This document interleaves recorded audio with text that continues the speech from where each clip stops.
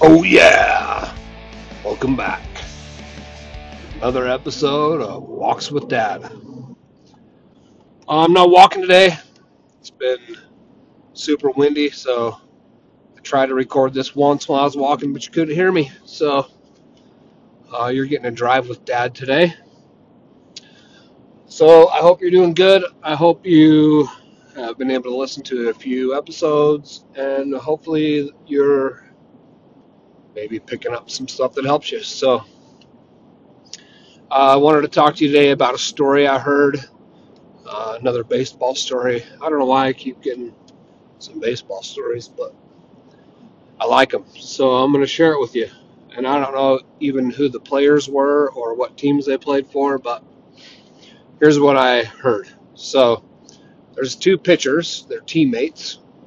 One of them was a closer, which means he comes in at the end of the game and finishes it out. And the other guy was a setup guy, so he would come in the, I don't know, in the middle innings, sixth, seventh, or eighth inning, and set up the closer to finish the deal.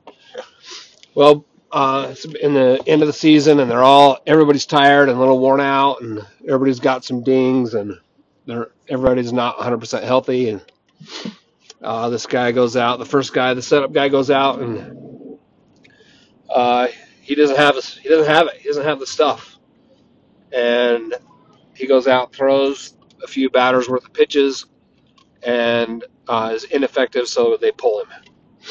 And he comes back to the dugout, and the closer comes out. He feels the same way. He feels like he doesn't have the stuff, like he doesn't have the zip in his arm, and he doesn't have the control or command that he wants. Uh, but he gets his job done. And after the game, the first guy, the setup guy, and the relief guy were talking, or the closer was talking, and the first guy goes, "Man, I didn't have it out there. I couldn't throw a strike. I couldn't throw more than 85 miles an hour, and everything I had just went right down the middle." And the relief or the closer says, "Yeah, you're right. You didn't have it, but either did I." And the first guy goes, "Well, you went in and cleaned it up. What do you mean you didn't have it?" And he said, "There's a big difference between what happened today. So when you went out there and were missing your pitches and didn't have the velocity you want, or didn't have the command you want, you hunched your shoulders and shook your head, and your body language said, 'I don't have it.'" And so everybody knew that.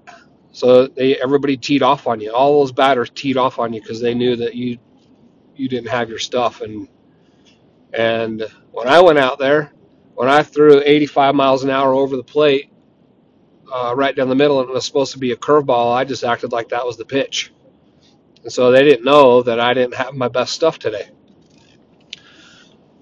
And I thought that was a pretty great story. So I feel like I'm feeling like the relief pitcher, the first guy right now. I don't feel like I got my stuff.